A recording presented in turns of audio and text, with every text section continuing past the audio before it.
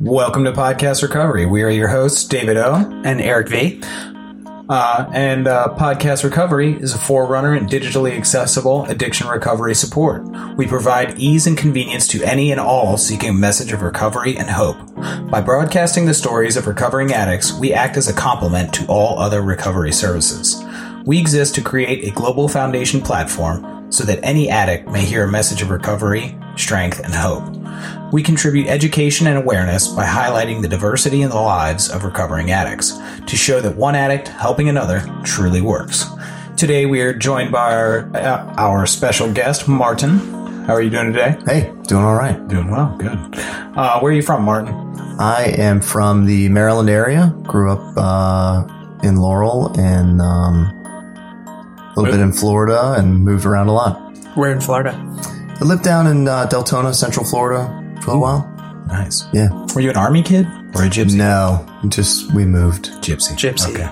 Yeah. When were you first introduced to recovery? So my first introduction to recovery was when I went to the psych ward the first time, actually. Mm-hmm. I did not take the recommendations at that time. Yeah. But that was like my first time really hearing about it and hearing, personal experiences about it. And then it wasn't until I actually went to rehab that I was actually read the steps and, other than hearing about, generalized recovery. Yeah. But I didn't really know anything about it. I probably knew more about Fight Club than I did about any kind of... We don't talk about We don't talk, yeah, you don't talk about Fight Club. Rule number one. And what year was that? So that would have been 2010? Goodness. We're getting 2009? We're getting long in the tooth. And how long have you been clean? I have been clean for 5 years now. Nice. Cool. Yeah, just congratulations. Cool. Yeah. And with all that out of the way, we are going to turn it over to you to share your experience, strength, and hope. So the floor is yours. Okay. Grateful to be here, guys. Grateful to have you. Yeah, my life is very different today from what it used to be. When I'm asked to... I would hope so. Yeah. 5 years? Yeah. I'm telling you. I mean, drastically different. When they say it gets greater later, they're not joking. Nice. A life beyond my wildest dreams is definitely where I'm at today. And the other day, actually, it dawned on me that I have actually become the guy that I dreamed about being. When I would sit in my room in depression while using, I had this sort of idea of who I would like to be if I didn't hate myself so much. Yeah. And it's a very close picture to who I actually am today. I got there by staying clean, by taking the suggestions that were given. I got here today really just by, easy does it. Mm-hmm. Trying not to overcomplicate the process. When I did get into a rehab and I did get introduced into the program, they basically told me to try to compare in and not out, to try to see the similarities and not the differences. Mm-hmm. And, I felt very different.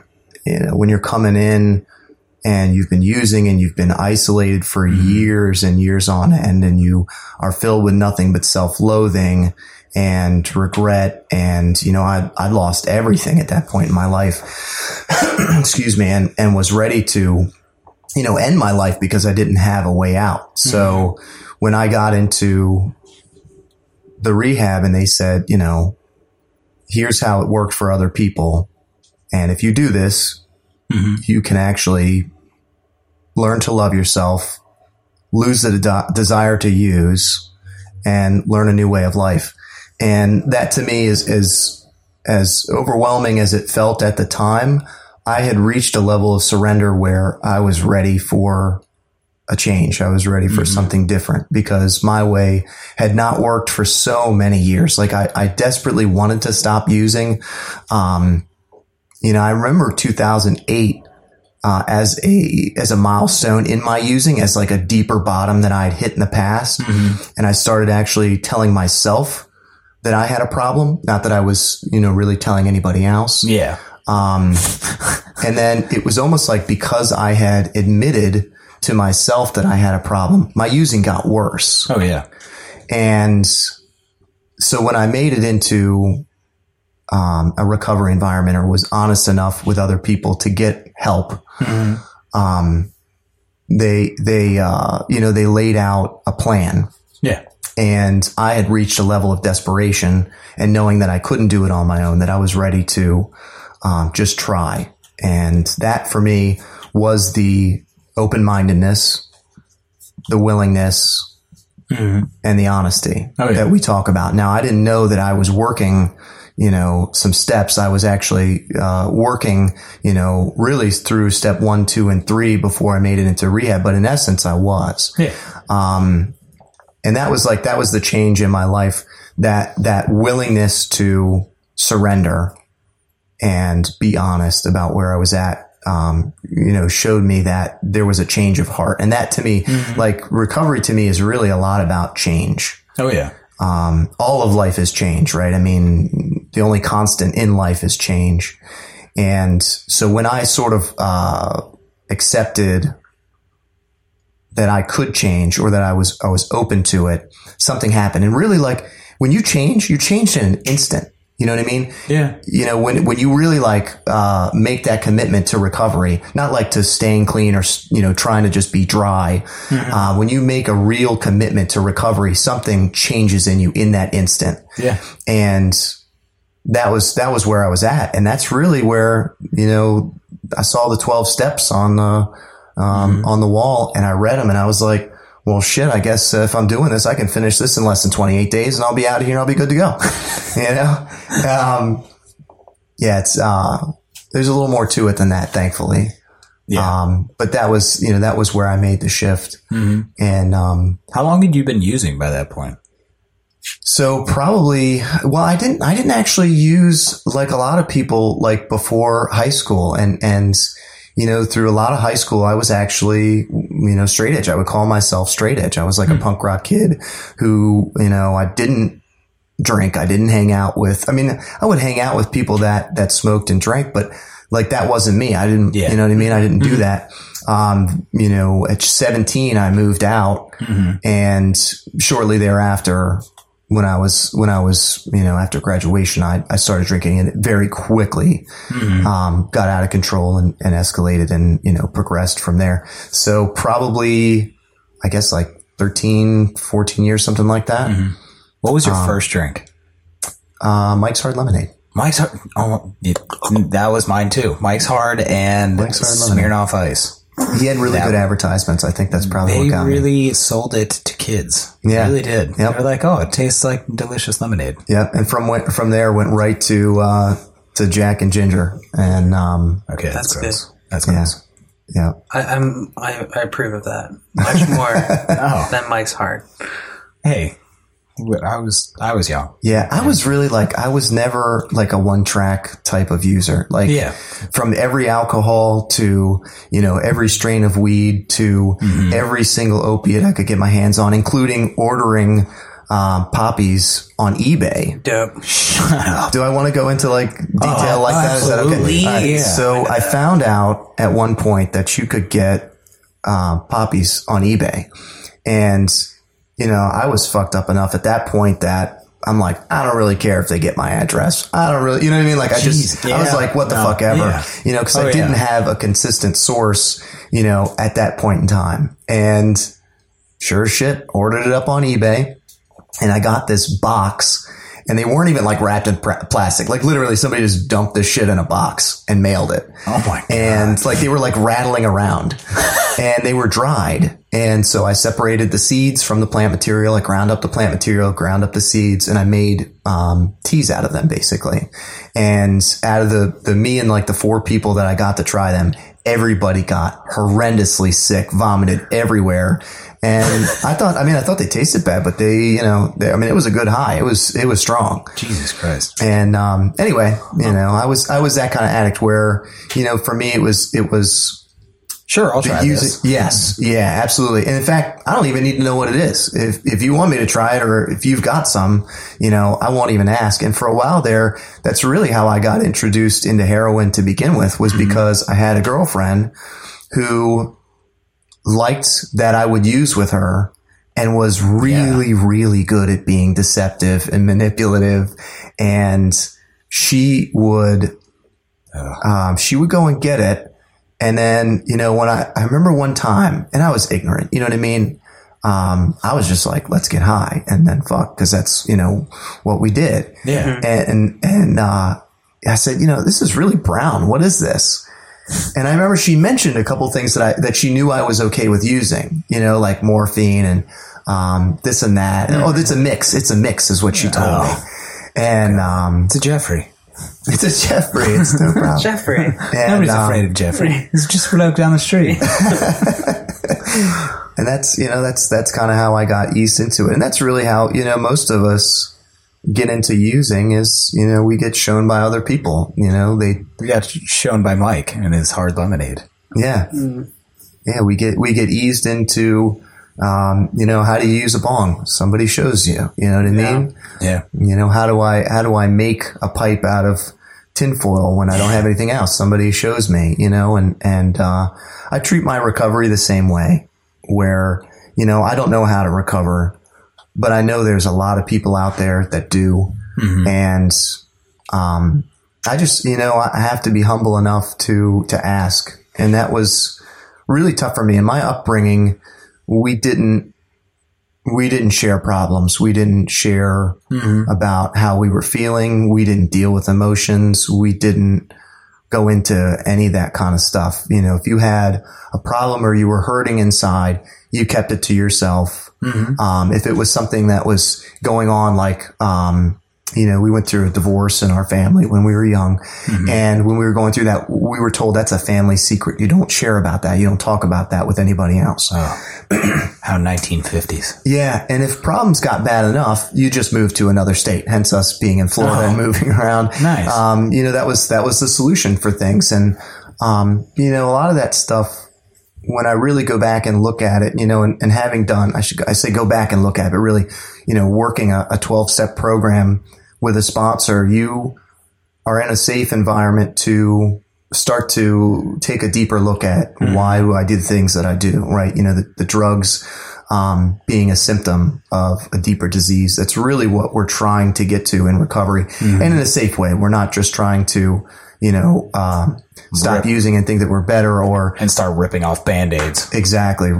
Cut into a deep wound. And a lot of this stuff that, we discover through the step work, you walk away from a session with a sponsor with a feeling of euphoria, because pain lessened is pain, or pain shared is pain lessened. Mm-hmm. Right? Am I saying that right? Yes. So, for me, being able to dig a little bit deeper into some of my issues of the past, for me, a lot of it came from abandonment. It came from being raised without a father. Yeah. It came from, having feelings that I couldn't deal with, being a herd animal with no herd, or a pack animal with no pack. Yeah. I was, very isolated growing up, and I didn't know how to interact with other children, having moved around from Maryland to Florida. And Florida. Were you an only child? No, I had a sister. Okay. And what's crazy, speaking of her, we still have not mended our relationship. We actually haven't spoken in years and years and years. Even before my using got really bad, she kind of, cut me off. Yeah. And there's a lot of deeper family drama that I can't even begin to get into, that also led into, my using near the end, as well. But, I discovered, for me, the reason why a lot of people say I'm grateful to be an addict, because I used to think that was crazy. Like when I got into the room, like, why the fuck would you be grateful? This is like a curse. I have to live with this forever now. You're crazy. Why are you grateful for this? And for me, I came to an understanding with that because of my sister, because, she deals with the same kind of, inner demons that I did, having been, raised in a similar environment. Yeah. But she didn't act out as deeply or in the same way that I did. Mm-hmm. So for me, it became glaringly obvious because of the using. And I was lucky enough to get into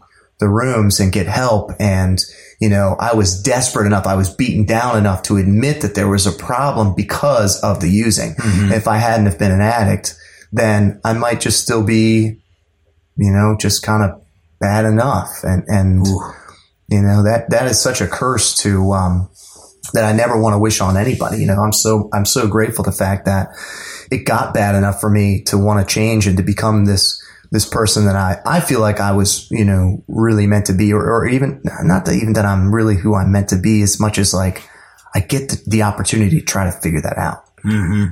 You know, I feel like a lot of work that we do in recovery is like just trying to get to the core of who we really are meant to be, or who we can be. Mm-hmm. You know, not now that I haven't used for 5 years, mm-hmm. like I don't care if other people do. I don't look down on other people that use, mm-hmm. Because for me, you know, good on you. You know, if you can use successfully, I couldn't. But I don't look down on people that use. No. I totally lost my train of thought where I was going with that. Huh. Now that you've been clean for 5 years. I don't mind being around it. I totally lost where I was going with that. I don't know. There you go. I digressed too far. Well, like, tell us more about how the using progressed, like through the years. Like, I mean, you know, how do you get from Mike's Hard to heroin? Yeah. Slowly. I mean, I felt like I had really good control over it. And for me, because I was using so many different substances, I never felt like I wasn't in control until it was too late, I guess. Like if I smoked crack, I wasn't a crackhead because I didn't only smoke crack. You know, if I was snorting heroin for, you know, months on end, I wasn't a heroin addict because I could stop and start, you know, taking Lyrica, or Suboxone and then just move back to alcohol alone. And it never felt like, you know, the pinwheel of drugs that I was trapped in using was really, addiction, you know? And I guess it just happened little by little because for me, like being able to cope with social anxiety and cope with, the feelings of depression, you know, self-medicating to try to get out of bed every day, worked for a long time with self-medicating. It worked a long time by using.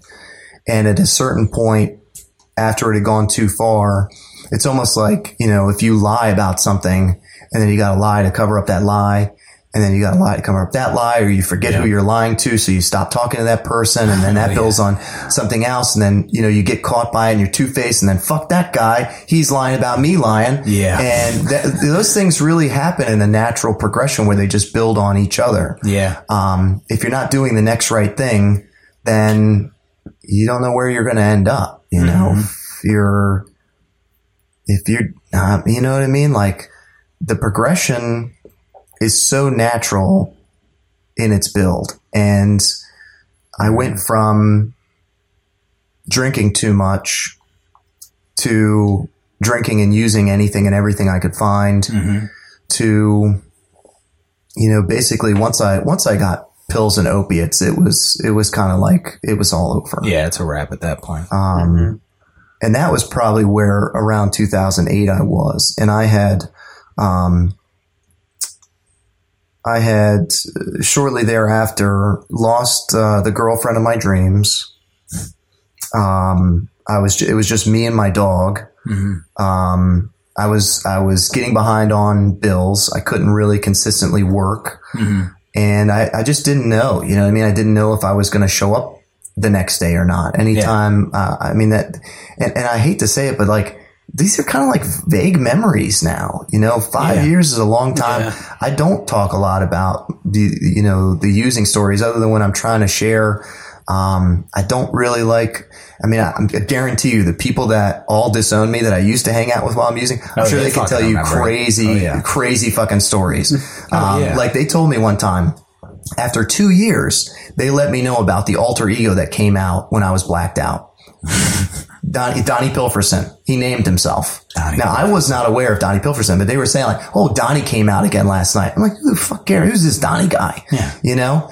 And come to find out, once I would black out, I would call myself, I would speak with this sort of, hey there, coppa, who's coming for you now? You know? And he had like this whole bit that he did, in my blacked out you sound body. like an amazing person to hang out with when you're fucked up. Yeah, I was way out there, Donnie Pilferson. Donnie Pilferson. And, you know, they told me about it. And, you know, I was always feeling like somebody was trying to sabotage me when I was using, like, my stuff that was really important would get thrown away, or, you know, I would actually end up with more stuff in my pockets the next morning, or, you know what I mean? I felt like I was being sabotaged, and really, you know, it was Donnie. It was Donnie all along. It was Donnie all along. To give you some more perspective on how out there I was, when I was living, I had this little house next to a power plant, next to McDaniel College up in Westminster.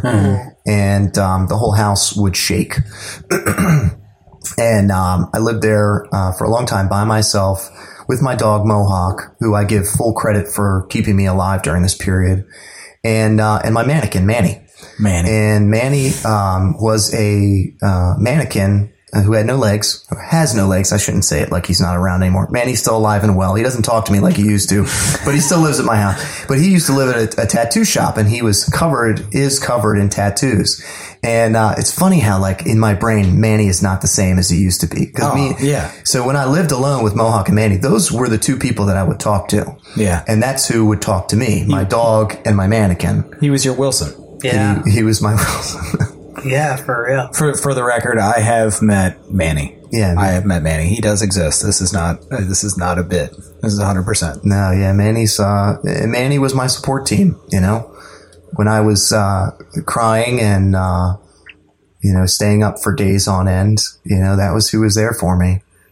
And, you know, when I say that Mohawk is the reason that I'm alive today, you know, when I was at that point in my life, I didn't have any, connected relationships, right? Like I had my drug dealer, and I had a couple of people that were like sort of in my life, but they didn't know who I was. Like they didn't know where I was at. If I would put on a happy face and go and see somebody, then, you know, they would see what I wanted to project in them. They would see the ego that kind of I could stand upright to push out the door for long enough before I had to, you know, use again or whatever.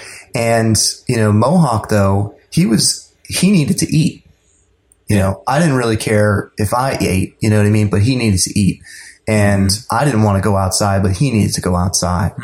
And, that was sort of like my connection to life. Really that's what sustained me. My love for him is really what sustained me for a lot of years and kept me going.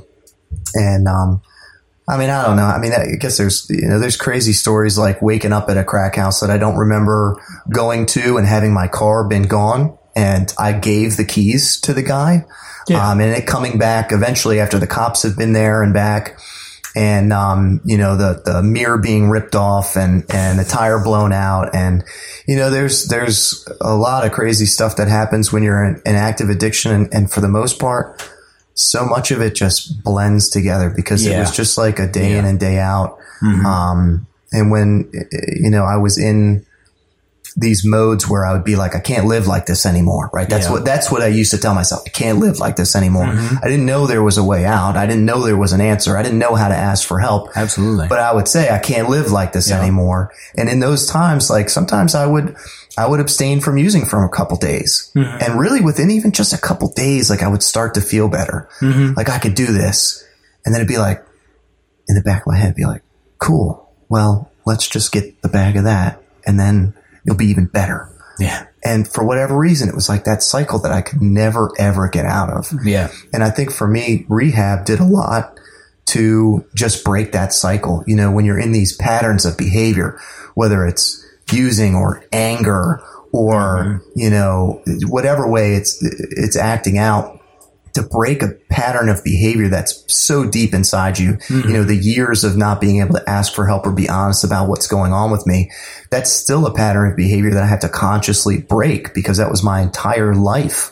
And I think that's, you know, a lot of the challenge with sticking and staying, like getting into recovery and adopting all 12 all the time into your life. And there is like this deeper level to the steps where, you know, there's like the surface level of working the step work. And then there's almost like this attitude that, you know, when you really like find the people who are living the program in their life, that there's like this attitude of recovery, of attitude of gratitude, a humbleness, a forgiveness, a level of like love that comes out of these people. That's what I latched on into recovery. You know, trying to find that. I lost my train of thought again too.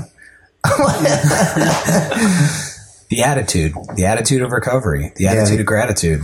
Yeah. And the change of behaviors is really difficult early on in recovery, and being able to, accept change, break those patterns of behavior. That's really the challenge in early recovery is being willing to sit still for long enough, to stay clean long enough to find a new way of life, to being willing. And for me, a lot of that, so I like to give, like, I don't know, some practical application. Yeah, absolutely. And it's different for everybody. So, you know, my experience is all that I can share. Like for me, if I come across a problem, I don't want to live in the problem. I want to live in the solution. So for me, I will actively pursue like trying to do something about, my life. Now, the story I was just telling you about myself, which was, I can't live like this anymore. My solution was to kill myself because I didn't ask for help. I didn't know a better way. So that was my solution at that point. And today I'm able to ask for help. I'm able to, be fearless in a way about going about things. So today being able to walk through life with my heart open, being able to share with people, being able to be willing to adapt and change. It's hard to be able to explain that to a newcomer, except for, you know, that easy does it. Oh yeah. You know, when you're just getting into recovery, especially if you're living on drugs day in and day out, your mind is so far gone, and you got to sit still long enough. You got to be able to put that time in between and not pick up, to be around people in recovery, to go to meeting after meeting, whatever it is. But to go further than that, you know, with the behavior pattern, especially like anger was something that repeatedly came up in my last round with my 4-step. And that anger is a behavior pattern that was part of a reaction. So for me, being able to be willing to sit still long enough to react differently, which really, I mean, if you think about that, with you know, comparing that to using, when I get the urge or a thought of using, I have to sit still long enough to put some time in between not reacting to it. Anger is the same way for me. Some people get into spending habits where spending becomes that instant gratification, that feeling of you know, let me out of the way that I'm feeling right now. And I think that's a big part of what dealing with feelings and living life in recovery is about, you know, to keep from using. Once you get clean, you know, which really, I mean, after like, I had a heavy detox. After like sweating every night for 2 weeks, I was pretty much off the drugs. After 60 days, you know, my mind started to come back a little more. I mean, it really took like 6 months, 9 months before I was really thinking more clearly. Yeah. But I felt more like a human being after like 60 days. However, I was still me. Oh, yeah. I still had all of those same behavior patterns. I still had all of the, you know, desires to use my old tools, which for me is like isolation and depression and anxiety, and let me lay in bed rather than deal with real life. So being willing to deal with those feelings and find a new way and ask for help. And, you know, what I mainly did in my recovery early on was, there's like, I didn't want to meet anybody because I have social anxiety, right? Mm. But I don't want to die an addict, so I got to go to these meetings. Yeah. So I just went to every meeting everywhere. I just went to all different meetings. And I did not see you going that direction. Yeah. Okay. So you go. Again, I want the solution. I have to deal with what I got. You know what I mean? I got this fucked up being. Yeah. But I want better for myself. Yeah. So, I found like the compromise, and I went to every meeting everywhere. I went down to Montgomery County. Mm-hmm. I went to Laurel. Mm-hmm. I went to PG County. I went all the way up to Towson meetings. Mm-hmm. I just chased recovery all over the place, but in my own quiet way. Mm-hmm. And what I found is that eventually I found people that I related with. I kind of found people that I felt comfortable with, Brad being one of them. Oh, yeah. He was just somebody who was relaxed and open. And, you know, I felt accepted when I got hugged. Yeah. You know, I felt different, but somehow the niche that I fell into, in the Catonsville area was just different, and it was special. And I wish that for everybody. You know what I mean? Yeah. I wish that that willingness to go and chase recovery for everybody. And your family in recovery is there, and they're waiting for you. Mm. And, you know, some people can just put their hand up at the first meeting, say, I'm new, help me. And people will. Oh yeah. I couldn't do that. Yeah. I couldn't do that at that time. But I'm really grateful that I didn't give up on myself. You know, I took the suggestions that were given to pray for strength. Mm-hmm. I took the suggestions that were given to never give up, you know, to stick and stay. There's been a number of meetings where lately I've talked about this idea that I don't know if I should even bring this up or not, but for me, relapse is not an acceptable part of my recovery. Mm-hmm. And I want to clarify that because I don't want to step on anybody's toes or give a mixed message. Yeah. So for me, if I felt like I had a reservation that was acceptable, like a big fear of mine is my mom dying. Mm-hmm. There are certain reservations that I sort of hold in the back of my mind, but I don't have anything that I feel like is a reason to use. Yeah. And I want to live a life where there is no reason to use. Mm-hmm. And we want to welcome everybody back. That is the message of recovery. Keep coming back, without a doubt. And everybody is welcome back. The message that I tell myself is not keep coming back. The message that I tell myself, the mission, is that there's never a reason to use. Mm-hmm. There is no reason good enough to pick up ever again. Mm-hmm. And that's kind of where I learned and started to understand the just for today principle. Mm-hmm. So this idea of just for today, it almost feels like too overwhelming, especially if I say, like I hear myself saying like, I'm never going to use again. Well, that's like, it's like an unrealistic goal in a way, right? To be able to know that you're never going to use again. But what I know is I'm not going to use today. Yeah. I'm going to wake up this morning. I'm going to be grateful that I'm clean. I'm going to do whatever I have to do not to pick up, not to put it in me. And if I can get through to tonight, I'm going to be grateful that I didn't use. I'm going to go to sleep. I'm going to do the same thing tomorrow. Mm-hmm. And that's all there is to it. Yeah. And on days when it's my anger and not the drug use, right? It's my acting out or whatever it is. Mm-hmm. It's the same principle. Mm-hmm. You know, it's that. I'm not going to punch this guy today. I'm not going to punch this guy today. I'm going to talk about him and put some space in between it. I might punch him tomorrow. And we're not going to punch him tomorrow. That's exactly what I do though. Inside my head, I go, no, you're absolutely right. Inside talking to myself in my head, you're absolutely right. We're going to fucking kill this guy. We're just not going to do it right now. We're going to plan it out. We're going to get him later. And you know what I mean? Yeah. 100%. Speaking of that random tangent, you ever you're definitely seem like the type of guy who has fights with people in your mind. Like, this person's going to say this, and then I'm going to say that, and then fuck this guy. And then as soon as he says this, that's when I pop him. And after that, I'm going to fucking da-da-da-da, da-da-da-da. And it's like that just absolute insanity that can just snowball so quickly. And like, that's so much like addict behavior and addict thinking. It's just how fast we can just run with our own diatribe of just shit in our head. Yeah.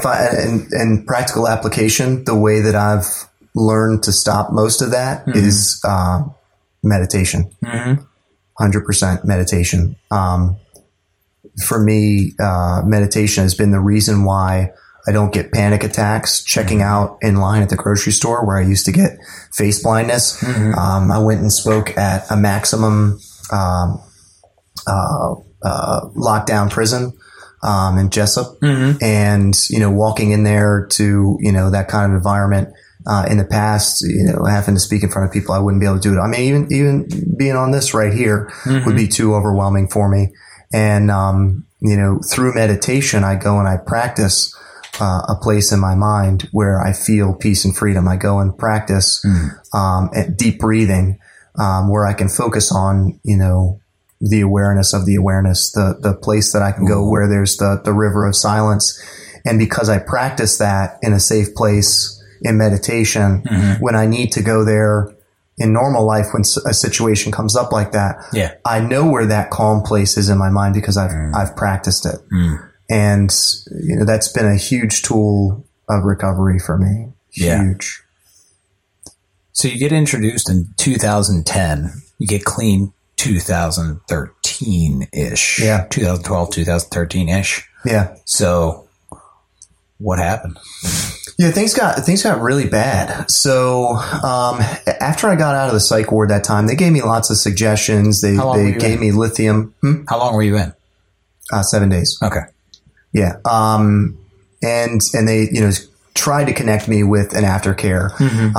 But that to me was like, I just need to go back to work. That was my mentality. I just need to go back to work. I'm going to feel better. I'll take this lithium for a little while. And, as soon as that, stuff that they sent me home with ran out, I was running what we call on self-will again, because I didn't connect with any further help. I went and saw the counselor with the IOP once. And I remember, I got a lot out of it, but there was something I just needed to schedule. It was something really simple. I just needed to schedule like one more thing. And that felt too overwhelming. And it was anything that's easy to do is even easier not to do. So I never did it. And I was okay for a little while. You know what I mean? I went on the marijuana maintenance plan shortly thereafter. And, that kind of lasted for, I want to say, almost a year. Actually, it was about a year. And so I had a birthday around the same time as my sister, as well as one of our other friends. And so we went out to Volt in Frederick. Great restaurant.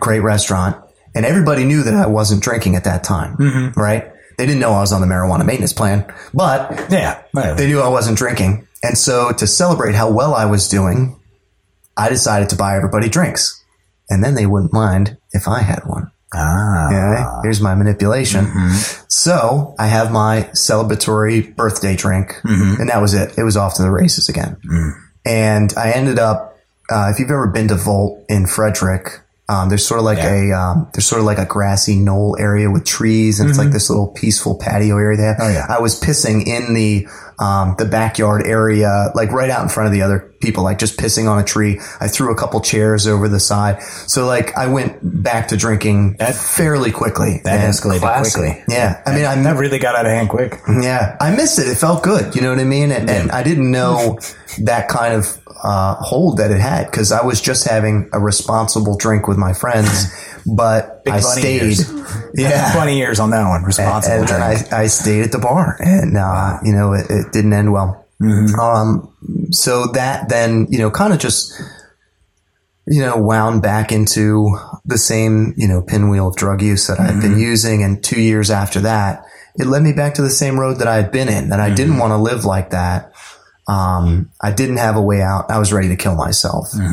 And, luckily at that point, because I had been to the psych ward before, I knew that there was a connection to help. And what I did differently this time was that I actually told people where I was at and what was going on. I actually, It was one of the harder phone calls I've ever made, but I called my mother and I told my mother that I was going to kill myself and that I was literally in this, I told her, as much as I could tell her, and she didn't know what to say. She didn't know what to do, but it wasn't really about that. It was more just about me, being honest about it. Yeah. Mm-hmm. And I got into the psych ward again.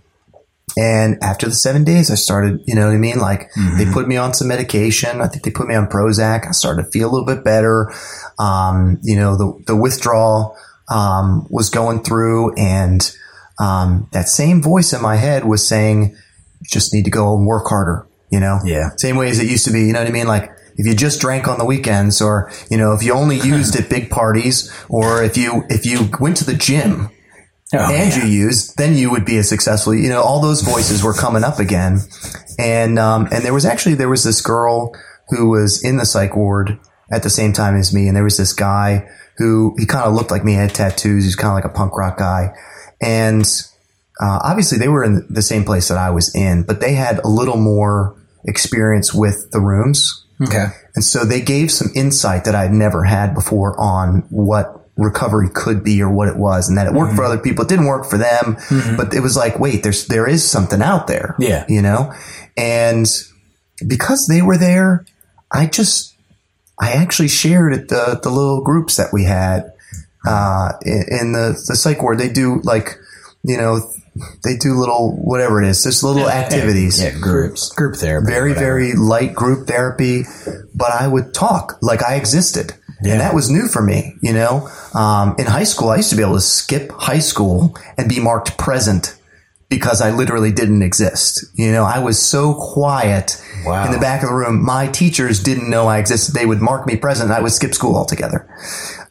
So for me, that's talented. Wow.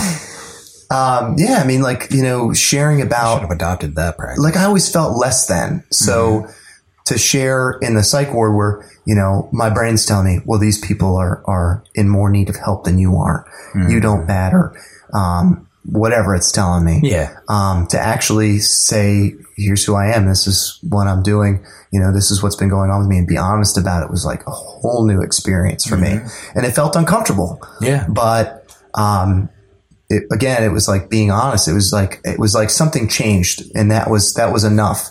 And because I admitted where I actually was, I got appropriate help. Aftercare. And aftercare, I got appropriate suggestions like, oh, maybe this isn't just a mental thing. Maybe you have a drug problem. Yeah. Oh, well, maybe you should do something about your drug problem. Oh, yeah. And, so from there, figure, right? Yeah. From there, I got into a 28-day rehab, the Massey unit out in Cumberland. I met a guy who was sitting in the front, and he was projecting that attitude that I kind of alluded to, where there's like somebody who's, kind of really trying to live the program, who's trying to work it. Yeah. And can I say his name?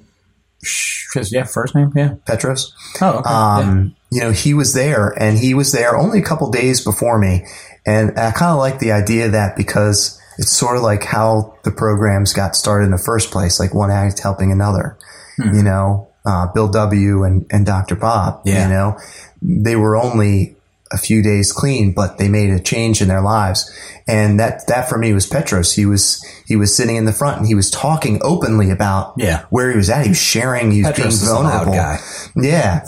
But it was like, okay, that's the posture to take. I'll do that, and that's really what I kind of echoed through the rest of my recovery was like, okay, here's somebody who's doing it. I'm just going to do that. I don't know where the outcome is going to be. I don't know where I'm going to end up, but I'm just going to do what they say they're going to do. And that to me is like the beauty of the 12 steps, the outline of this program, the pain that all of our predecessors went through to put in writing and give us this, if you do it, it will work. Yeah. Period. You can be happy. You can not hate yourself enough to kill yourself. You can, stop using. Yeah. It's amazing. And that was all I needed was that posture, being humble enough to ask for help, being willing enough to do something about, these suggestions that are given. And I think, I hear about like the Trinity where you have God the Father, God the Son, and God the Holy Spirit. Mm-hmm. And to me, what that's really alluding to is the actions that we take, the consciousness that we have, and the feelings that go with that. And so, like, I have to be aware of the actions that I take. I have to be personally responsible for the actions that I take in my life. I have to acknowledge that I'm a sensitive human being. I have feelings, and I have to address them in a healthy way. And I have to realize that I'm a spiritual being, that I'm, just another, life force on this planet that Creator has put here for whatever reason. And that's part of, the consciousness and making this journey. I can get really fucking spiritual, and that's where I'm at in my life right now. I'm somebody who was completely agnostic and didn't care for if there was a God. That's the God that I hate. You know what I mean? That's who I was before. And now, I've reached this, completely different level of spirituality that I put in my life where, like, for example, Creator God, I don't have to know what it is. And I don't have to define it. So there's this very beautiful relationship between me and the Creator where, I don't have to define what exactly it is, but I do have to have a relationship with it. I have to connect to it. I have to make a conscious effort to be in line with the laws of nature. And that to me is something that like has really changed my life and changed who I am. Like I said, I mean, meditation for me is that key. And they tell us that we should pray. So I pray. And it's funny because my sponsor, which we share a sponsor. Okay. Our sponsor. Yeah. Our sponsor. Our sponsor, has a great way of saying, our sponsor, Lord in Heaven. Yes. No. He has a great way of saying, if nobody else is hearing those prayers, you are. And that's kind of my relationship with this God figure, that, I don't have to know if God exists or what God is, because when I carry out the actions that people do talk about, I feel the results. I have the results in my life. And that's kind of like, where I'm at right now. And, spirituality changes and will grow over time. So I don't put any restrictions or any resistance on those feelings. And that was something that was really hard for me to begin with. And I think a lot of us, have trouble feeling that, creator energy, that universe energy, that's out there, right? That unlimited happiness, that true connection to, what if you split an atom causes that huge explosion, right? The power that's in every atom of life. It was my resistance to that all along. That connection was there. It was my resistance to it that kept me from feeling that, that strength, that power, that peace, that love that is in my heart was always there. I had cut off from it. Yeah. Oh, that's powerful. Yeah. And, our sponsor as well has always said, through the step work, like, how do we align ourselves, like our actions with what, quote unquote, hypothetically, our loving and caring higher power would be. And, just implementing that into your life is automatically going to make changes. Cause I mean, well, so for me, very simply, the way that I know if I'm aligning myself with what everybody says God's will, right? If I'm aligning myself with that, the way I know that in the practical application sense is very simply, am I doing the next right thing? Yeah. And I break it all the way down to that because in reality, there is only now, right? There's only the now. And when I'm living in the now, I'm faced with choices. And I can worry about and I can project into the future really well. Oh, yes. Put that in writing. You know what I mean? Let's get that. Trust me, that's fucking recorded, buddy. Yeah, I can definitely worry about these things and I can project and create these scenarios and have his, like you were saying, have his side of the conversation for him and be ready. But all those things are their fears. They're projections and they're what ifs. And if I put all those down and I live in the now, I'm only really given so many choices, so many options in the moment. And what I found is that, and I almost did it as like an experiment to begin with. Well, maybe let me just try this on for a little while and see what happens. Like try to just live in the now. And, you know, it sounded terrifying at the time.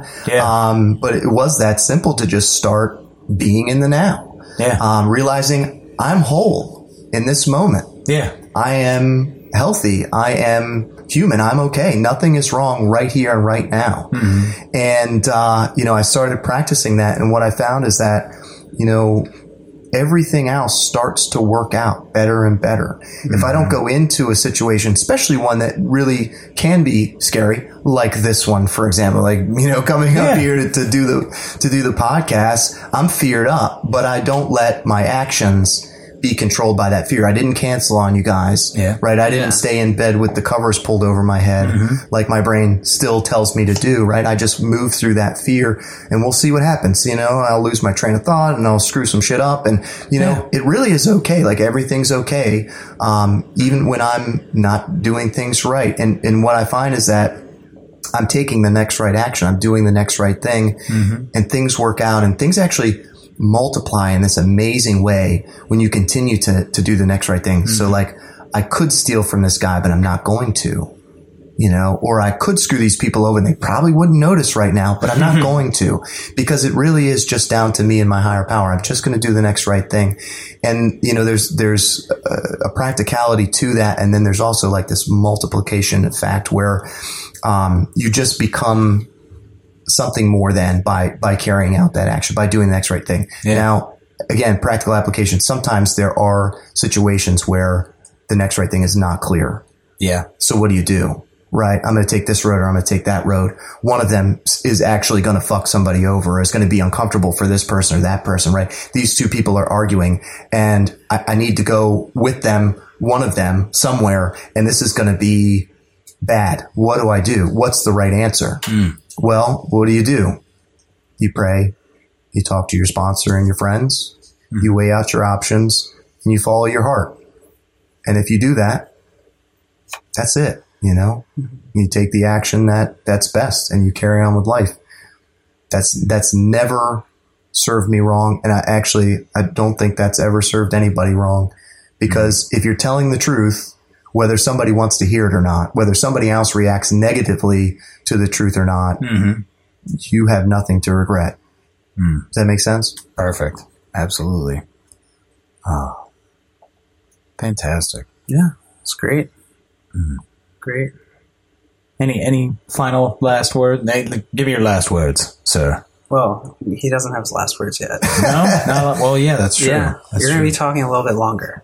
Oh, okay. Well, let's hit it. Whatever. So we're gonna go kind of through some of our normal questions. We're gonna go Q&A for 500. And then we'll get into some things I'm a little curious about from what you talked about. One thing I heard you say, and like you don't usually hear people talk about this a lot, and I kind of remember when I was in high school, remembering that moment where I'm just like, I remember it, very clearly. I just drank way too much whiskey. And I was in my parents' basement. I was like, I had a pool stick in my hand. I was just so fucking angry and I was wasted. And I was like, fuck, I have a problem. And like, you were talking about that moment where you understand that like, I'm an addict. And just like you hear how it's like, oh, well, you have to surrender to, to recovery. You have to surrender to the disease. But like, there's like, in turn, before that, you surrender to addiction, being like, well, I'm okay with this. Yeah. So what's that feeling like for you when you like realize like, I'm an addict and I'm okay with it? Yeah. Like, I'm just going to keep going. Oh, wow. I think there was definitely a feeling of fuck it in there. Yeah. Oh, yeah. And, there was guilt and shame, but at the same time, so sort of like, a child doesn't really know that they're in a bad situation, right? They just adapt. They just, become whatever the situation is that they're in. You know, in a way, I was living like a child, you know, and the way that it brought me almost like a peace to just be like, this is who I am now. This is, you know what I mean? This is what I'm doing. But more overwhelming than anything else was just fuck it. You know, I didn't care. I didn't care about myself mostly. You know, I had zero love and care for myself. I didn't care if I died. I didn't have any answers. I didn't have a way out. And even still today, that's really the most dangerous feeling is fuck it. Yeah. Because for as great as I've made my life and for all the people that I have that are counting on me to show up every day, if I get deep enough into a place of fuck it, all bets are off, you know, fuck everything, fuck this. You know, if I can go deep enough into that feeling, then, you know, all bets are off. Yeah. And, that's a great point to make is, that's really acceptance though, isn't it? I mean, you know, just accepting. It's just on the other side of the coin. Just on the other side. And I feel like it really did make me go off the ledge even more because, you know, I felt like I could vaguely remember I was like, you know, I used to just like take everything on the road with me. I just would leave and drive and, you know, be fucked up the whole time I was driving. I would have, you know, pills and a bag of weed and copious amounts of alcohol. And I would spend my days wherever. Suitcase full of uppers, downers, laughers, screamers. Nice. That's immediately what came to my head. Sorry. And I vaguely remember waking up one day and I had these weird pictures on my phone. One of them said childcare 666. Like I was in the middle of the night. That's weird. Somewhere, and it was on my phone. I had no idea where it came from, but I thought it was funny, or should I say, Donnie Pilferson thought it was funny to take this picture and continue, you know, driving around completely inebriated. And I woke up and I was next to this park, Codoris Park up in Pennsylvania, and I can remember like walking through this park and being completely alone. And realizing that hopelessness, that full weight of just crushing addiction. Oh, yeah. You know what I mean? Where you don't have it's like anything floating in the middle of an ocean. Right. But the ways and means to get more, you know what I mean? The desire to use. And that was it. Like that was my whole life. I didn't define it that way at the time though. I felt like, you know, fuck, I hate being alive. I hate all this bullshit. Everything's bullshit. And, you know, it was like trying to get as high as I could and pass out again. Like that was pretty much it, you know, just to try to reach that plateau of being like just fucked up enough to feel nothing, to reach that complete level of numb. And then to end the day as quickly as possible by, you know, whatever means necessary. Yeah. That was a horrible place to live. I mean, actually, maybe I'm grateful that I can't remember it any more clearly than that. But you know, I remember it feeling at the time unending. It was like this will never end. Oh God, yeah.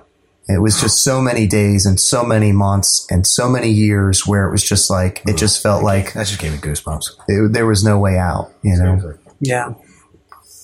Okay, so. Well, we're going to go a little lighter now. Okay. Yeah, let's do that. And then we'll get heavy, then we'll get light, and then we'll end on something a little heavy. So I remember straight edge. I do remember kids who are straight edge. Oh, yeah. How would you define straight edge? Because I was not straight edge. I hung out with straight edge people. Yeah. And I was like, why don't you get fucked up? I don't understand. Okay. So what is straight edge from the perspective of someone who's straight edge? Because I am only like, you're straight edge because you have X's on your hands. Mm-hmm. Yeah, that's like, the first thing I was going to say was the X's on your hands. And like, you're wearing this Hot Topic shirt and like, I don't know, you're like punk, I guess. So I never wore a Hot Topic shirt. Okay. And I definitely was punk. You know, eating out of garbage cans and going to shows. You know, I was. Why would you eat out of garbage cans? Because it was free. Because we were poor, you know. And it was free. Yeah, it was free. Yeah. I was industrious and I was, frugal. So, I think there was definitely a level of desperation to define who I was. And, all of us go through that, especially through, our teenage years. Some all the way until we die. There's this desperate need to define the ego. And that's kind of where, for me, I don't know, it was almost like I knew I should stay away from that. Not because people told me that I should stay away from drugs and drinking, but it was almost like this inherent knowing, Yeah. And so I didn't use and I guess I was never really good at being, just a character or whatever. You have like the skaters and the punks and the jocks and all that stuff. I was never really good at just being my role. I did like having a mohawk. I still love punk rock. But I never really only hung out with the punk rockers because I was a punk rocker. In fact, I didn't really, hang out with anybody. I did go to shows. I did have not back then, some punk rock friends. But, in high school, it was really just a matter of I didn't use, and I was proud of that. Mm-hmm. And, I guess it was really short-lived. Come to think about it, I've said, like 100 times, haven't I? I'm going to go back and listen to this and realize I have a crazy verbal crutch. No. Everybody does. Yeah. So in high school, it was definitely, I was proud of that. I was proud that I didn't drink when everybody was doing that. And maybe that's a little bit of like the contrarian in me where everybody's doing that and that's a cool thing to do. So I'm not going to do that. 100%. Yeah. Okay. So you mentioned that you're a loner. Something I can kind of relate to. And was it difficult for you to create, you were saying you went to like meetings in Montgomery County, you went to meetings in Prince George's County, you went to meetings in Towson. So how difficult, especially going to like this wide area of meetings, how difficult was it to like kind of, build a network, not find your place, but build that initial network? Cause like finding your place is like, oh, I feel at home here. But building a network is like, fuck, now I have to talk to these assholes. Yeah. So like, awesome question. How'd you get past that social anxiety and actually, be like, hey, if I can really boil it down, I just stood there. He did. I just stood there. You really did. I didn't talk like at all. And I just fucking stood there. And that was like me getting over the boiling anxiety inside me just run away, to run away. Yeah. And I just stood there and thankfully everybody is really accepting. So when I walked up to them and was just staring at them while they had their conversations, I just stood there. It's really, I'm actually going to co-sign this 100% because we have about the exact same time, of recovery. And I remember him starting to come to like, Catonsville area. And yeah, he was just a fucking fly on the wall. And he would have like this half button down shirt, but like tattoos showing. So I'm instantly interested. And I'm like, okay, he seems like he's around my age, but he's not saying a fucking word. And probably for the first 6 months, it was like, hi, I'm Martin. That's it. Dead air. Crazy. After that. And people really, if you give them the opportunity to, will accept you for whoever you are and wherever you're at. And, like I said, I would rather be uncomfortable. I would rather face a fear and fail than not, or really to stay where I'm at. You know what I mean? I was so desperate to not ever get back to that place that I was in. I was willing to do absolutely anything. And they talked about talking to assholes. Yeah. And they talked early on about like, especially if something makes you uncomfortable, if you're asked to do it, you should do it. And then building a network, my first sponsor, and I guess that's really where I started before like trying to make friends. I started with getting a sponsor and, I could go into that. I picked the guy who sounded drunk. And every time I listened to him, I would kind of feel fucked up. They talk about post-acute withdrawal. And so listening to him would make me feel fucked up. So I'm like, they say go after what you want. I was like, I want that guy to be my sponsor. So I went through a couple different sponsors, but that was sort of like I latched on to him and he made it okay to like talked to some people, and I sort of like listened to the lingo, and then I made the effort. You know, friendships, what I've learned is like, I never knew what a friend was. I never really knew what it meant before I got into the rooms. And it means, you know, putting in effort, you know, to reach out to people and to not be closed off and to, you know, share my pain. And I mean, I've found time and time again where I got to be the first one to really open up and be honest about, you know, how fucking worthless and scared I can be, for somebody else to then open up and realize like all these ways that we connect and all these things that we share, you know. And I'd much rather have a deep level conversation and be fucking real than just talk about the weather. Yeah. And we're in such an inviting environment in recovery where, you know, where else can you show up and say like, you know, I literally have an axe in my trunk right now because I'm waiting to kill this guy, and a room full of people laugh. Yeah.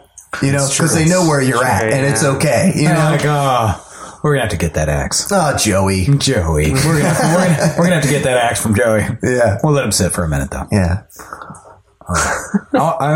I want to chime in real quick on that. Mine sort of came out of necessity, because the first couple years of recovery, I was very much a local guy. Like I stuck to Howard County area, Catonsville area, so I didn't branch out too much. And then a recovery relationship went south. I was no longer welcome in this ex-female's eyes, and it became uncomfortable for me in my little fishbowl. So I had to literally jump out of my tank and go. I knew like I still needed to pursue recovery, but I was like, it's not comfortable right here, right now. So I needed to go find it. And so that's when I started branching. I started going out to Frederick. I went out to some Laurel meetings, definitely went up to like Towson, Pikesville, Roland Park, Baltimore area. And I really started exploring.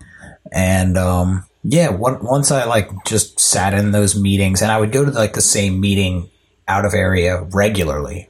So they would start to recognize my face. I'd start to recognize their face. I would hear some of their stories. I would relate to somebody. And somebody would say something in a meeting, and I'd be like, hey, I feel that too. We should be friends. And that I like through that, I've actually found some of my absolute best friends. And like, that really goes to show that like, even like the worst shitty things in my life, as long as I, like Martin said, continue to do the next right thing and pursue my recovery, will lead me to now one of my absolute most important friendships of my life. And all of that came from feeling uncomfortable where I was and doing something about it. You also made me think about too that, you know, so many people that I was willing to be open with and talk to, some of them have become the most important people in my life.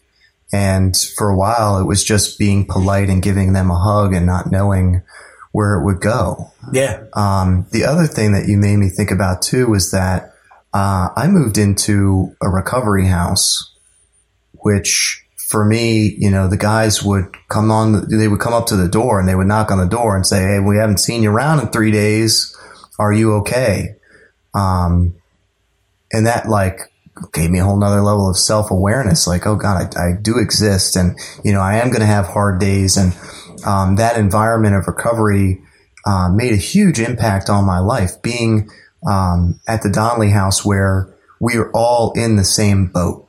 Yeah. We were all almost like an instant network because we were in the same house. Yeah. That made a huge, huge difference. Awesome.